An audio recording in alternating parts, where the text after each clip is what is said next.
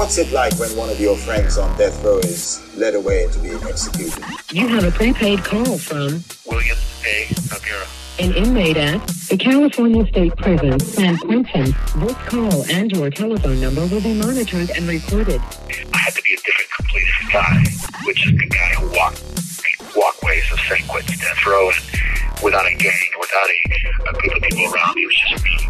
Soon after you went into to be on death row, and you didn't really understand the prison workout system so much, but then he said, we're going to do 75 sets of it. To me, that seems extreme. So I'm wondering if there's a danger of overtraining, wearing yourself out so that you're... No, that's actually funny. And it's funny, and I'll tell you why. That's a good one, Matt. I'll tell you why. Look.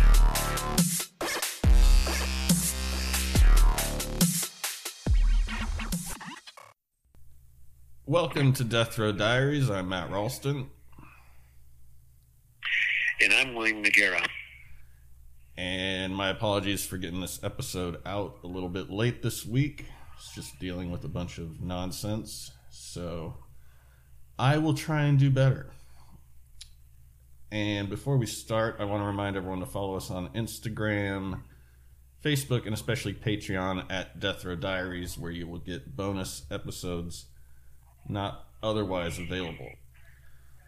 So let's jump into this episode, Bill. This is Arthur Shawcross, also known as the Genessee River Killer. This is a really bad guy. Yeah, definitely a bad guy. And he kind of looks the part, too. 300-pound guy. Just a pathological liar. A freaking... Like, this guy's bad. I was reading... Just really trying to figure this guy out, and there's a lot of layers to this guy, but he is really just a complete waste of a human life, and unfortunately he ran across a number of people that he made into victims. Yeah, kind of. Well, we'll get into it, but he had a couple separate times where he was killing, and unfortunately he got out of prison after killing a couple kids, but we'll get into that.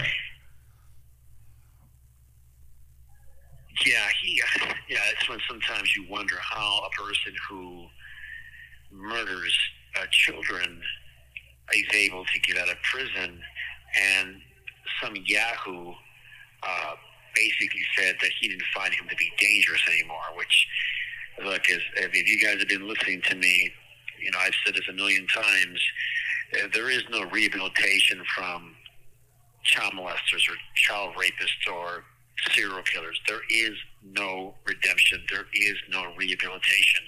And it seems that these experts can't get it down or get it through their heads.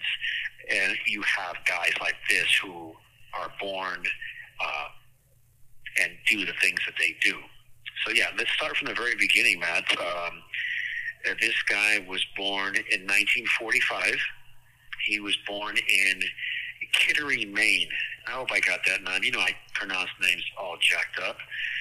But from very early on, you know, this guy was, which you're not going to confuse this guy with a rocket scientist. Not very intelligent, you know, a bedwetter. He was made fun of by his peers, like almost this is an excuse for his behavior later on. You know, they called him Odie. I guess like Okie, or some guy that's not very dumb, a redneck maybe, or a person who just doesn't have it together. But, you know, he's a bully.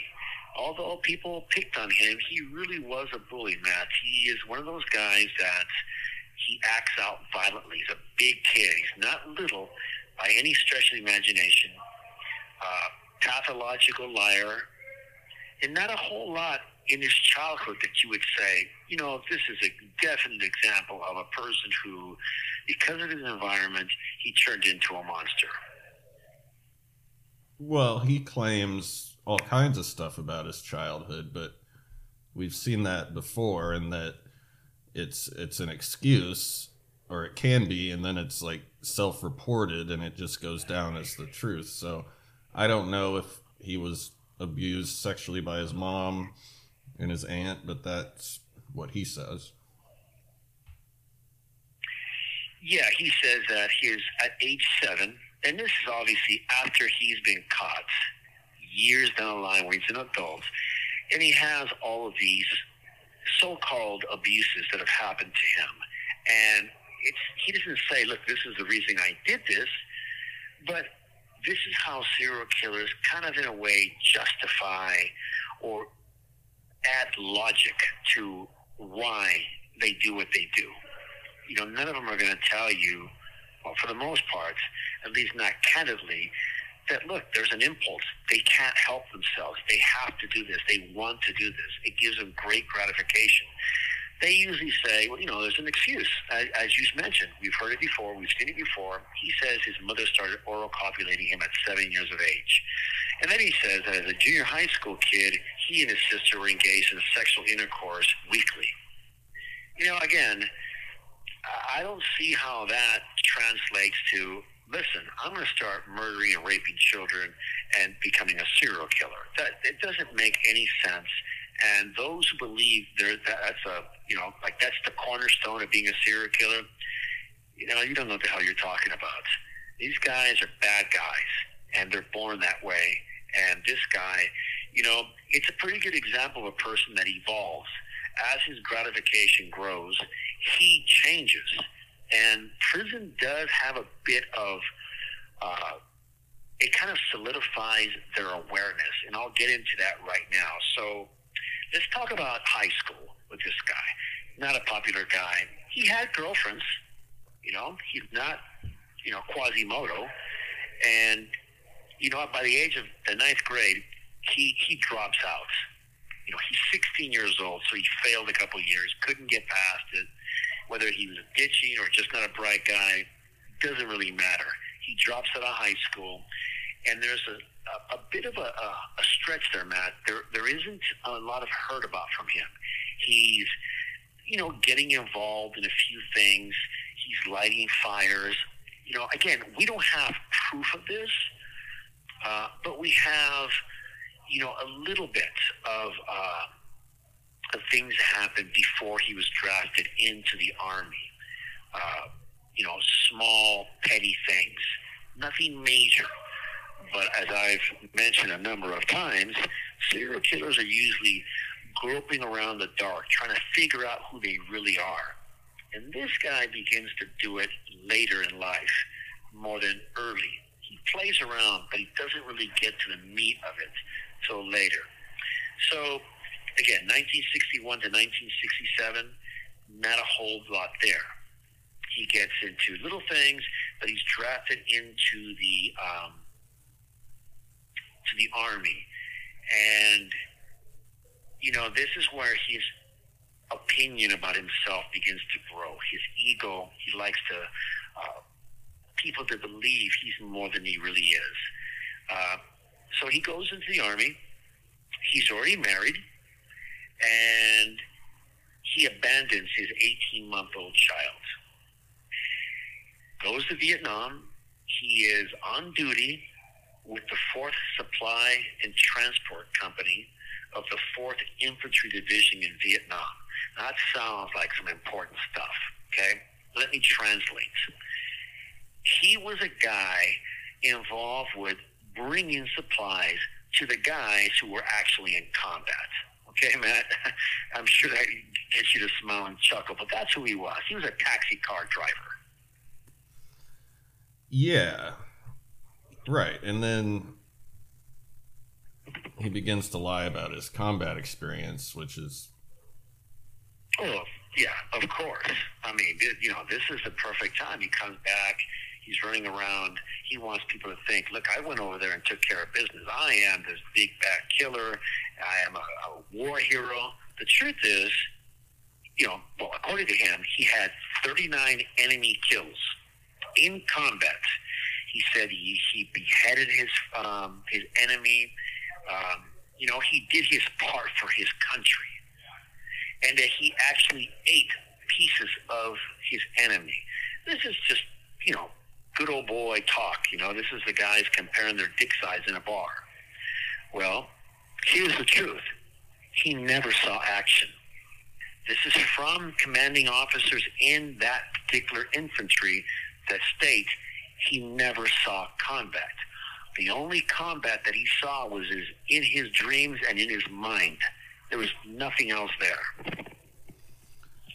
Yeah, and, that sounds like something that may have been somewhat common, but the more you think about it, the grosser it is, because he's bragging about killing civilians, but it also seems very disrespectful to the guys that actually were in combat, and it's much stranger than just it seems on the surface level to me. Well, it's a guy that he's trying to make up for his deficiencies. And it doesn't say he's a serial killer. Absolutely not. But he does return from Vietnam unharmed, not shot, and he's stationed at Fort Sill in Oklahoma. Now, he's already left his first wife. He has a second wife. So, look, this guy is not, unable to speak to women. He is not the guy that is so terribly looking that he can't convince a woman to go out with him. But, she begins to experience this violence towards her. And, she describes that he has like an obsession with lighting fires. And, this is where things get really funny, because I see these red flags and I'm thinking, these guys would have said something. Look, if a person's able to do what he does, that is a big red flag. This is what he's able to do that a psychiatrist saw while he was in Vietnam. And he states, the Shawcross, which is his name, the monster of the rivers, is able to draw pleasure from setting fires, sexual sexual gratification or pleasure from lighting fires. Now, if you remember correctly, Matt, I've been talking about this, and I've been saying that serial killers are actually able to sexualize, control, or sexualize certain acts. That makes them very unique. It makes their brains wired very uniquely. You don't learn that because your mother is oral copulating you at 7 years of age. You don't learn that by having sex with your sister at 11 or whatever it was, the story he made up. This is the way these particular insects are wired. And there you have a psychiatrist coming out of left field in 1970 saying, hey, this guy is able to do this. That would have been a huge marker for me. You can't just take a person and stick them in a cell because they have these markers. But it's a really good reason to really observe them, because it doesn't take him long to begin acting out. Let me call you, Matt, back, and then we'll continue with this.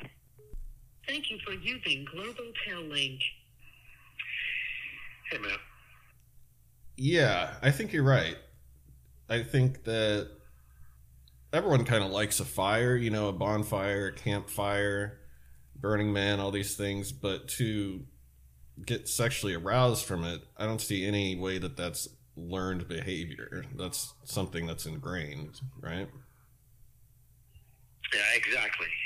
And look, it's like I've talked about this so many times, and I really want the audience to pay attention to our earlier episodes when I really start pointing the finger at where these guys grow, how they become, who they become. And this guy, it's a classic case of exactly that. So listen, he discharges from the Army and he moves to Clayton, New York. And shortly after that, his second wife, divorces him.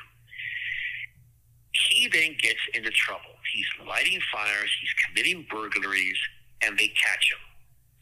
He gets a stint in the state penitentiary at Attica and Auburn Prison for 5 years.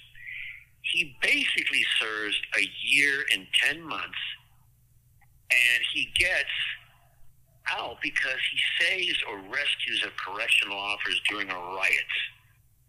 He's granted an early release, and now he's out. So let's talk about this time in prison.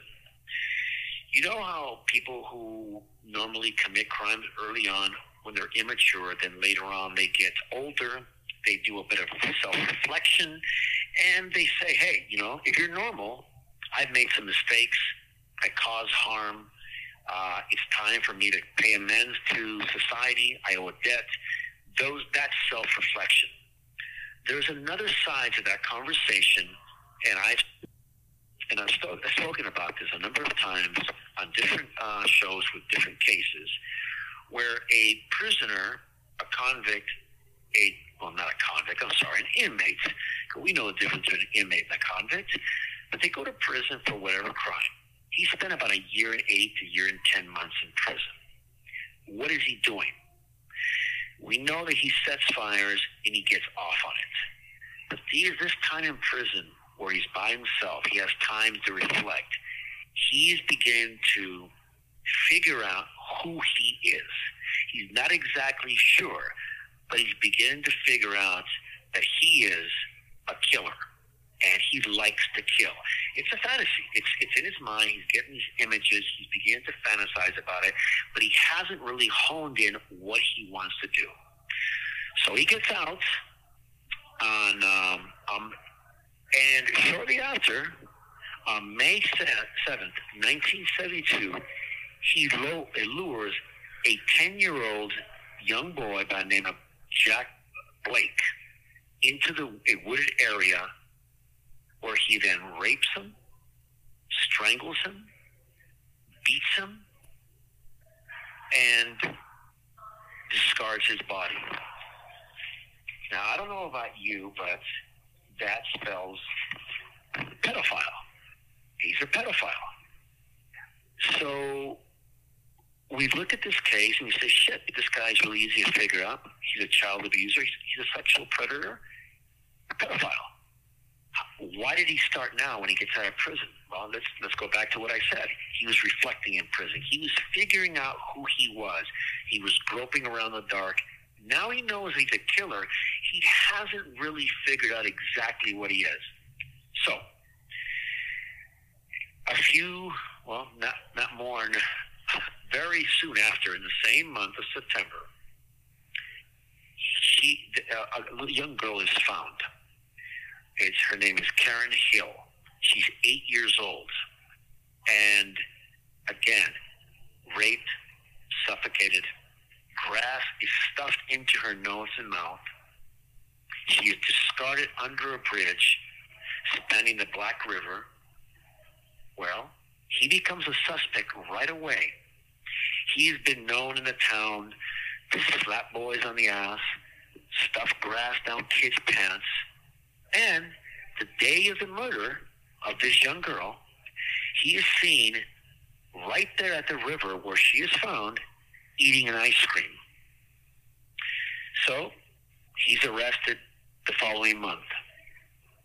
He stalls for about 2 weeks before confessing to both murders, the murder of Jack Blake, and Karen Hill. So a bargain is struck. To cop to Karen's murder, there are no charges against him for the boy's murder. And he receives a sentence which you would think would be a lot more time, 25 years to life for first-degree manslaughter. He's in prison. He's thinking, he's reflecting, he's reliving the murders. He's beginning to become the man he's going to become. Think of a moth. Think of a butterfly in a cocoon.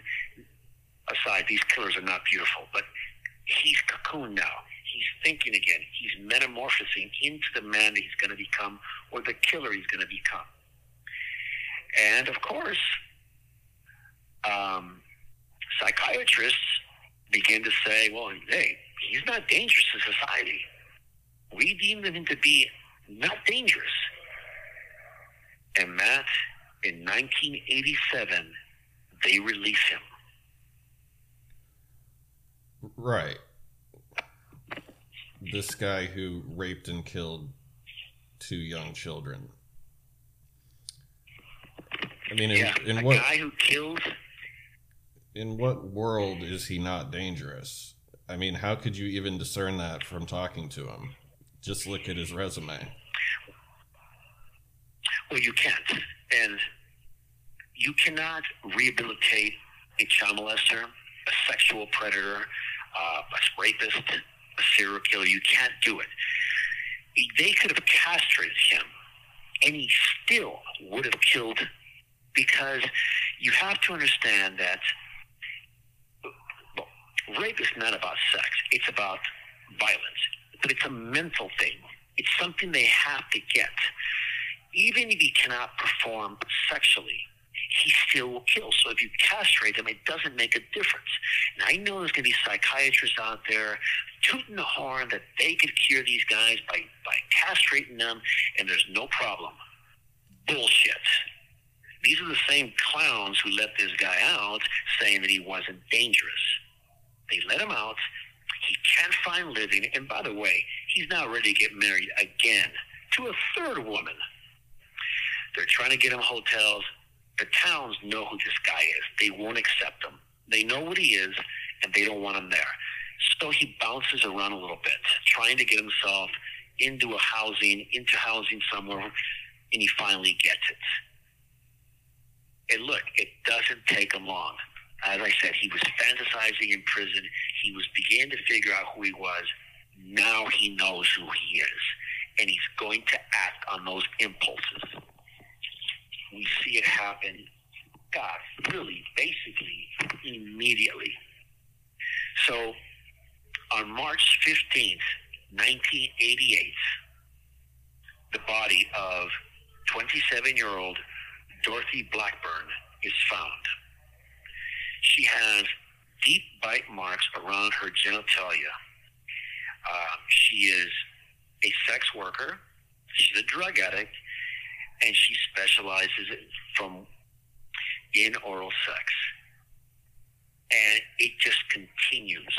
We have a guy who, within moments of that, really, because he only killed till he got caught for almost a year and a half to 2 years. From that moment, he turns into a vicious predator that's killing often, and he's extremely violent. But now he's not killing kids, which makes it a little bit hard to understand. And if you'd like, I explain it to you, Matt, but he's now killing prostitutes that are over age, no longer kids. Yeah, so that does seem atypical for one of these guys. Yeah, well, as I said, you first believe he's a pedophile. And he does do that, so it makes him a pedophile for killing 2 children and what he did to them, the sexual abuse, the assault. But now he gets out and he's killing prostitutes that are in their 20s and 30s. He has rethought, and now he understands where he gets the most pleasure. His impulses are pushing him, and that's why he's killing prostitutes. Well, we catch him again. On September 11th, 1989, they find the body of another 27-year-old sex worker named Anna Stefan. And, he picked her up. He took her to the Genessee River Gorge. And I hope I'm pronouncing that name right. Correct me if I'm wrong, Matt. And he takes her near that bridge. It's called the Driving Park Bridge. And, he tries to control the narrative by, when he gets caught, admitting to what he did and how he did it. And there's always an excuse. She bit me. She haggled about the money. She said that she would do certain acts for this much money, and she didn't. We got in an argument, and I killed her. So he kills her, and he goes on. This next month, Dorothy Keeler. She's actually 59 years old. He kills her. He does it again. Another 25-year-old girl on September 29, 1989. And it really continues. He kills 13 women in less than a year and a half, and he just continued. He began to pick up pace. And I've talked about how serial killers, they're chasing a rush. It's an adrenaline rush that the brain produces with all dopamine and adrenaline. And it's like the rush of an athlete when he jumps out of a plane or he surfs a large wave. It's that adrenaline he's chasing. He murders Francine Brown in 1989. He marries Maria Welsh, June Stoltz, Elizabeth Gibson, Darlene Trippi, June, and I'm going to mess up this last name, Cicero. And it's incredible, this guy's pace and how long he went till he got arrested. Yeah. In the span of a month, he murdered like 6, 7 women. Well, yeah, he killed a total of 13 people, but it's these sex workers that he really focuses on, and he kills between 11. This serial killer, I believe he actually killed the number that he's accused of. Some other guys I've talked about that they have other kills after, a little bit before, that the law enforcement can never tie to them. Well, this guy's MO was pretty much the same. It changed from the first time he began to kill because he was killing children, and then he went to sex workers. But this guy pretty much, once he developed who he was, he stuck to his MO. And I believe that he really did kill no more than 15, but it's between 13 and about 15 people. That's, I think, is a not only a logical, but a pretty hard number for him. Right. No, I just meant that in, like, towards the end, he was going at a very rapid pace. Yeah, no, absolutely. There was a bit of debate. There was different counties that were, all of the people that he killed were actually, the 11 murders were in the Rochester area.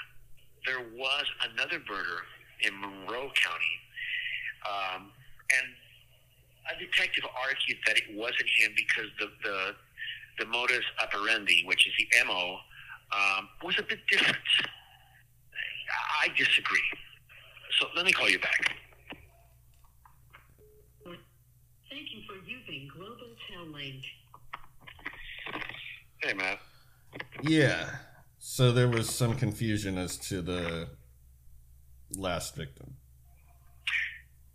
Well, not actually the last one. It was, so as I mentioned, the majority and all of his victims were in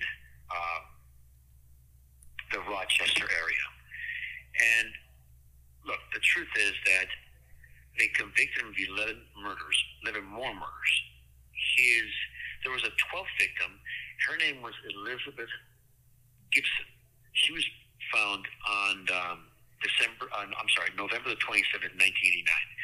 Now, the reason they couldn't attribute that kill to him was because sometimes you have law enforcement that rely very heavily on the MO. And they think, well, this case is a little bit different. The MO is slightly different. It's not the same guy. And I've talked about this before. The MO can change. The killer can change his method. Method he kills, the way he kills, the way he stalks. He can grow, he can get better, he can refine his system, or he can try new things. What normally doesn't change is the signature. That's what he has to do to get himself off.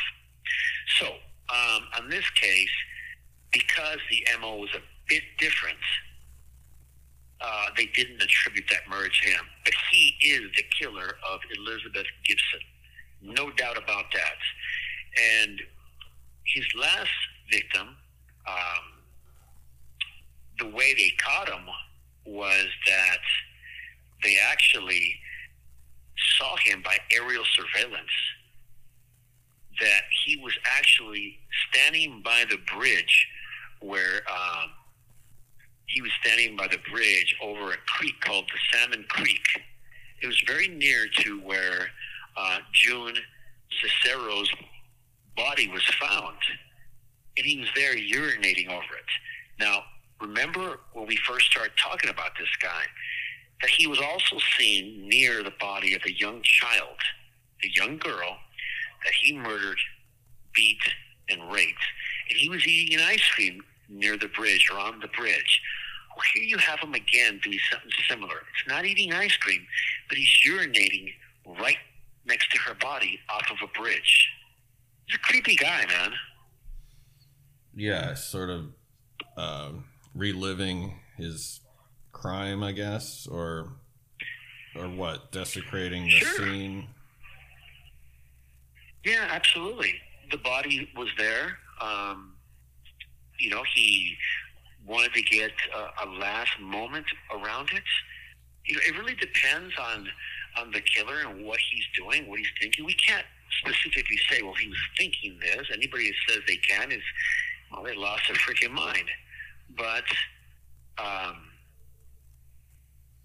he went back to the location where he murdered her. The body wasn't there when he was urinating, but he was reliving that moment. It was a couple weeks after.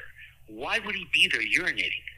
He was there urinating because, he was reliving the moment. He went back for that. Yeah.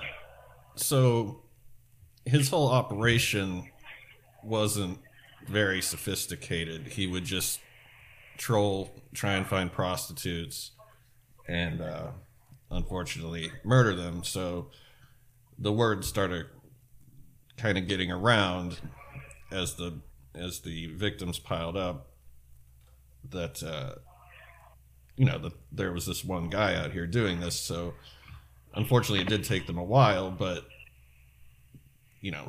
it wasn't a very sophisticated operation. So that's how he got caught, right?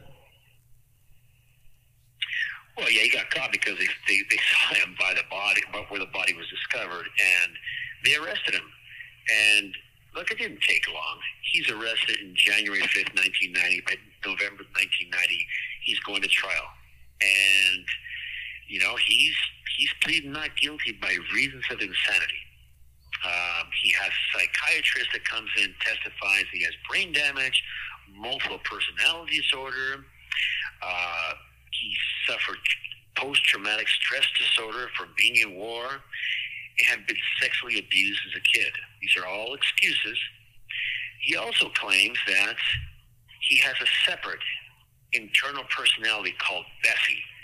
And when he killed, that's why he killed, because Bessie had taken over his body. And seriously, man, that's just ridiculous. Even the prosecutions, or they actually had an FBI profiler come in. His name is Robert Ressler. And, he wrote specifically, this guy's full of it. He's a pathological liar, never saw wartime, did not suffer from post-traumatic stress disorder. This guy's making it up as he goes along. He killed because he wanted to kill. He killed kids, went to prison, refined his what got him off, and he started killing prostitutes because that's what he wanted to do. There's no excuse for it. There's no redemption from it. There's no rehabilitation from it. They placed him in prison. He went to prison.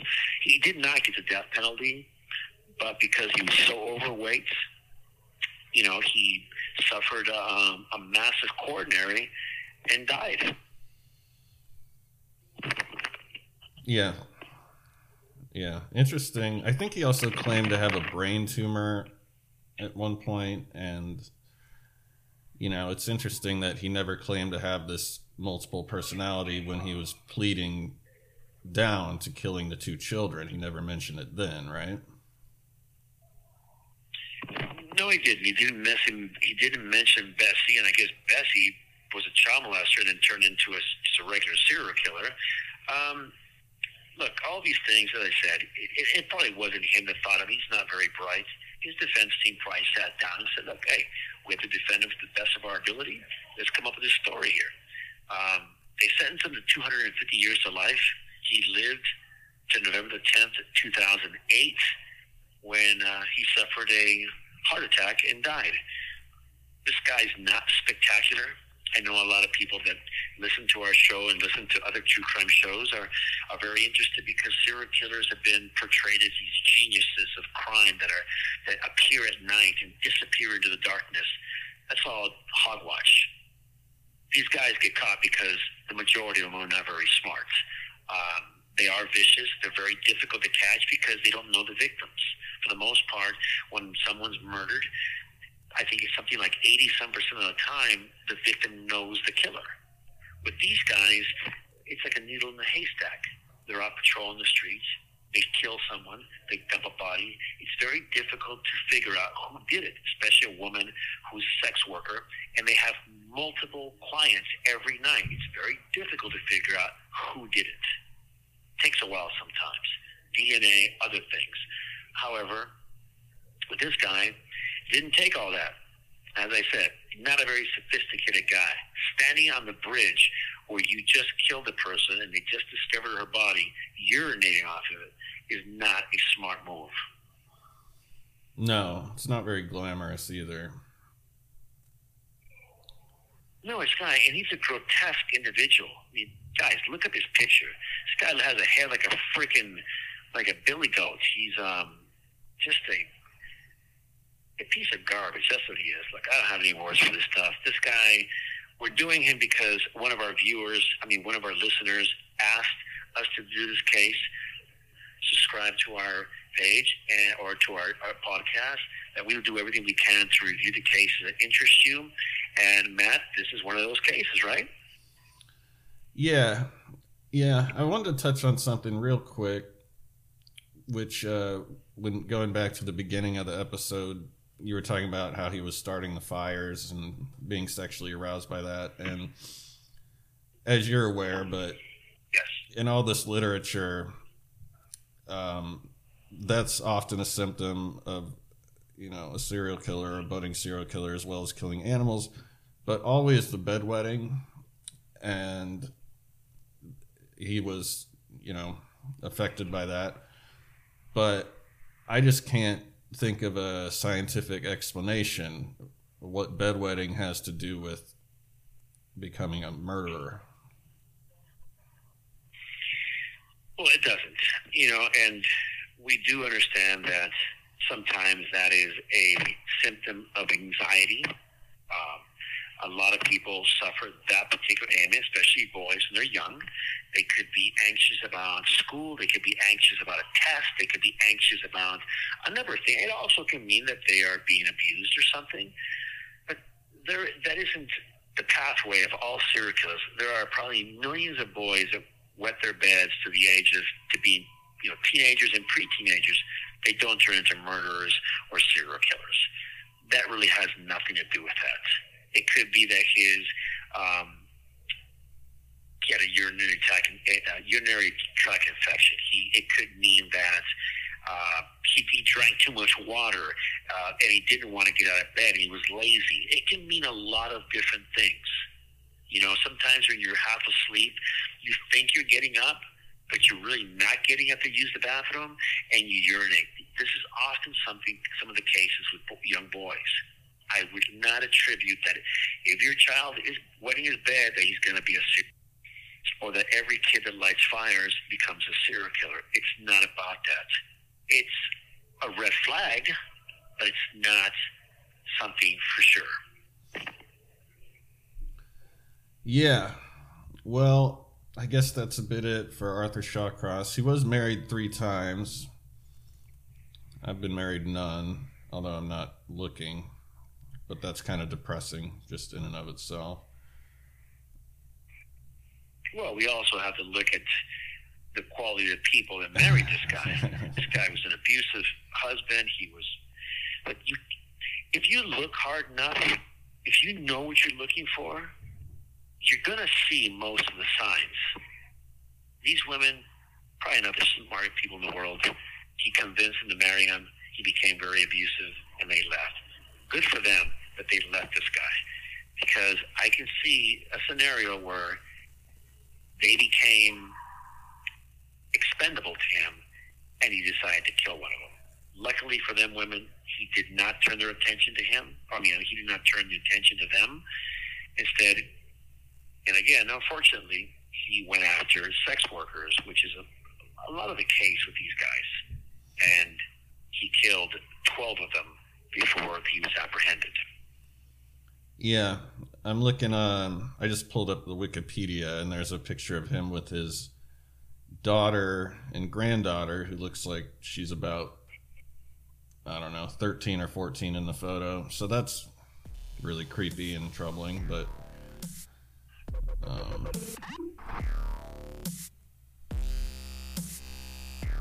yeah. Definitely creepy. I don't know. I don't think I would bring my teenage daughter to see that guy, but or son, for that matter. Right. We'll be back next week. Appreciate it as always. Until then, I've been Matt Ralston. And I'm William Noguera. Be safe. Be aware of your surroundings. Your life could depend on it. We'll see you next time.